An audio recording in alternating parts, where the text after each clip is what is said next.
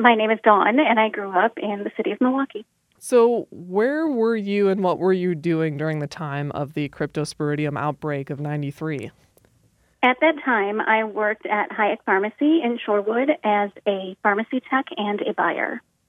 So, what do you recall noticing that something was off? I imagine a lot of people were coming in for various over-the-counter medications before the outbreak was officially announced. What kind of set your senses off and that something was a little more widespread than a common flu?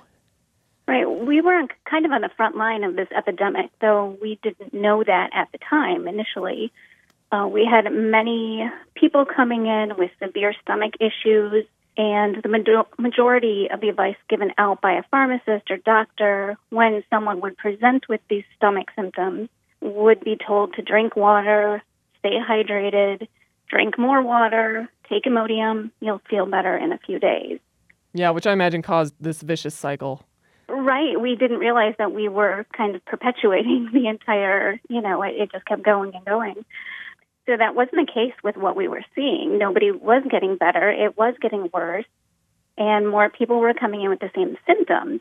And it was a very time-sensitive condition for them as well. What were the most common things people were looking to buy?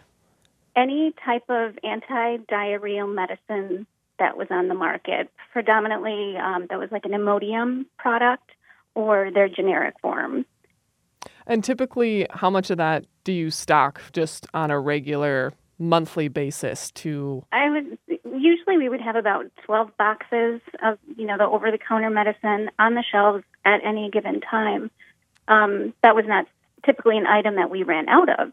So I had to start to order more and more to keep up with the demands from our customers. Then our local wholesalers were not able to keep up with the demand either because they were also supplying other pharmacies and hospitals in the Milwaukee metro area. So it was truly awful because there was nothing that we could do. What we needed to help our customers treat their symptoms just wasn't available. And how did that make you all feel as professionals in a pharmacy setting? We were kind of at a loss. We did have a lot of elderly customers, a lot of customers at that time with compromised immune systems, and those groups were able to be put on antibiotics and treat their symptoms accordingly. But for most people, it was something that they just needed to let it run its course until it was out of their body. Did you get Cryptosporidium at all during this outbreak? I did not, thankfully.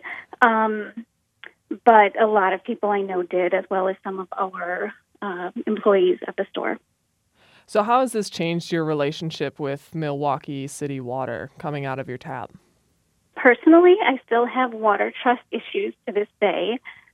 We actually have a distilled water cooler at home that we use for drinking, making coffee, cooking. Even though I know that since the outbreak, we've been told that there have been great advances with purification and regulations and more monitoring to prevent this from ever happening again in Milwaukee or elsewhere. It's something I will never forget.